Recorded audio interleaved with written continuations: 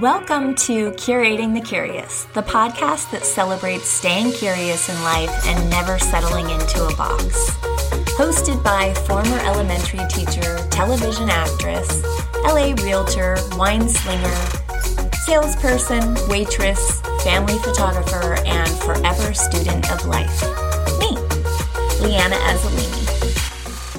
Today I want to talk about being original. Last week's talk with Laura Aziz really got me thinking in so many ways. And we talked about the topic of originality and being original and being different. But I wanted to put a different spin on things, something that we didn't talk about last week. There's a book called Steal Like an Artist, and it's by Austin Kleon. It's super popular, so I'm sure a lot of people have heard about it. But my favorite thing about it is where he talks about originality. And he says nothing is original. What a good artist understands is that nothing comes from nowhere.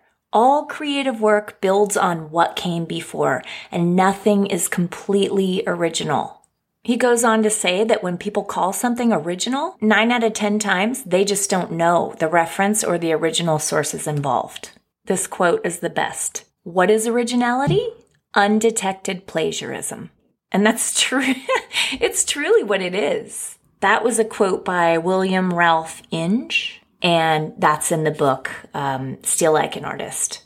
I've heard a lot of educators and just a lot of people talking about things like this out in the internet, and I've heard them say things like, stop consuming other people's work and stop being influenced by what other people do, make your own stuff. And I do understand where it comes from, but I think that you really have to dissect this idea and get real with the way that you're being influenced. Are you just trying to make a carbon copy of it? Or are you influenced? Because there's a really big difference between the two. I'm just going to keep quoting because they're some of the best quotes I've seen. These are all from the book.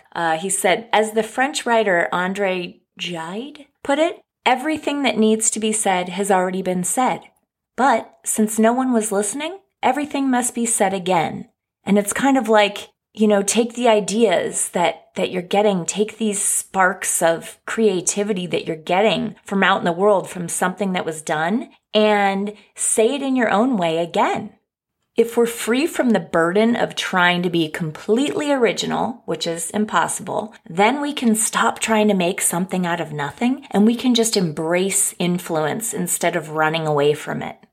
Embrace that we're being influenced by the things that we take in, and be mindful of the things that you are taking in. So it's kind of like, really be aware of what you're taking in, what you're consuming, why you're consuming it. How does it affect you? Does it help your creativity? Does it hinder it? We are all affected by the things that we consume. It's all about making the right choices and being mindful about it.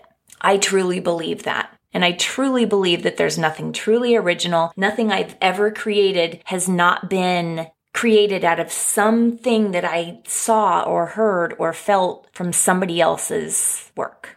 The world just existed for way too long before we came along for us to come up with something that's never been seen, right? And David Bowie once said, the only art I'll ever study is stuff that I can steal from. And that's coming from David Bowie, so there truly is no shame in being influenced. You just have to be aware of it, how it's affecting you, and what you're truly allowing to influence you. And when it comes to copying, I'm going to contradict myself a little bit from a few minutes ago, because I do believe that in the very beginning, when you're really just trying to figure out, find your voice, find your style, all of those things, I do think that copying your favorites will help you to understand the way you can come to achieve what they're doing.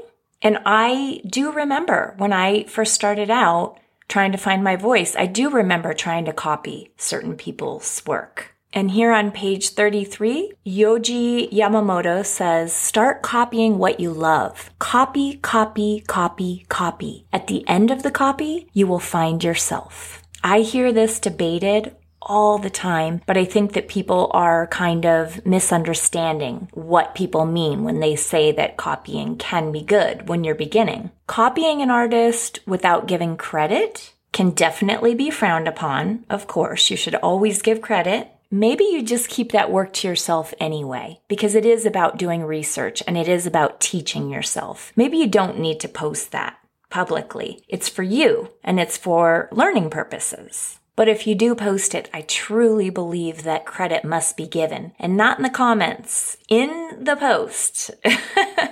I'm not really one for, holding people to giving me credit, but I do find it interesting when someone decides not to credit in the post and they decide to write a comment below. I'm like, okay. But that's just a side point. I really do believe that people should be given credit if you are trying to learn from their work and make a copy of it so that you can grow. I personally never posted the things that I copied. It was just for my own learning. But, we all have our things. We all have our ways of sharing, and there's no judgment on that. Austin Kleon goes on to say, we learn to write by copying down the alphabet. Musicians learn to play by practicing scales. Painters learn to paint by reproducing masterpieces. Remember, even the Beatles started as a cover band. Paul McCartney has even said, I emulated Buddy Holly, Little Richard, Jerry Lee Lewis, Elvis. We all did.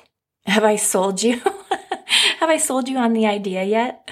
I just love all these points so much, and I really want to share it because I hear people talking about copying and originality, and I've always had so much to say, but I really do feel like these quotes just wrap it all up into something so helpful. So copying is about learning who you are, what you want to make, the way that you want it to come out, and finding your voice, finding your style. We all do it. No one is immune to this. Whatever they might say, everybody is influenced. There's no shame. I just think that if we approach it from a different angle, it makes a lot more sense, right?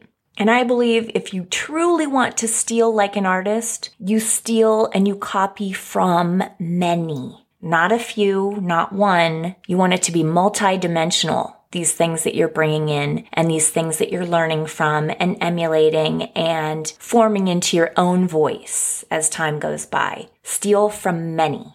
And with that, I'm going to leave you with this final quote from T.S. Eliot, which I think sums up every single point that I have said so far. And T.S. Eliot says, immature poets imitate, mature poets steal. Bad poets deface what they take, and good poets make it into something better, or at least something different. The good poet welds his theft into a whole of feeling which is unique, utterly different from that from which it was torn. I have personally been through all of those phases, the good, the bad, all of it, and that's how you find your voice. See, I just made an entire podcast episode by stealing all the quotes out of a book that I love. And I think it's pretty helpful, and it's something I need to be reminded of, and I'm pretty sure that a few others will feel the same. So that's how it goes. I'm giving credit. I'm giving credit to every single person that spoke in the book, and that's how you do it. That's my personal belief, at least. Steal like an artist. If you do get anything out of this podcast or just this episode, I would really appreciate it if you could leave a review on Apple or whatever platform you're listening on. That will really help me to grow my audience and have more people see and hear. Sharing in any way is so appreciated, but I hear that the reviews and ratings really matter, so I'm just going with that right now. I'm still learning everything. But thank you, everybody, and stay curious.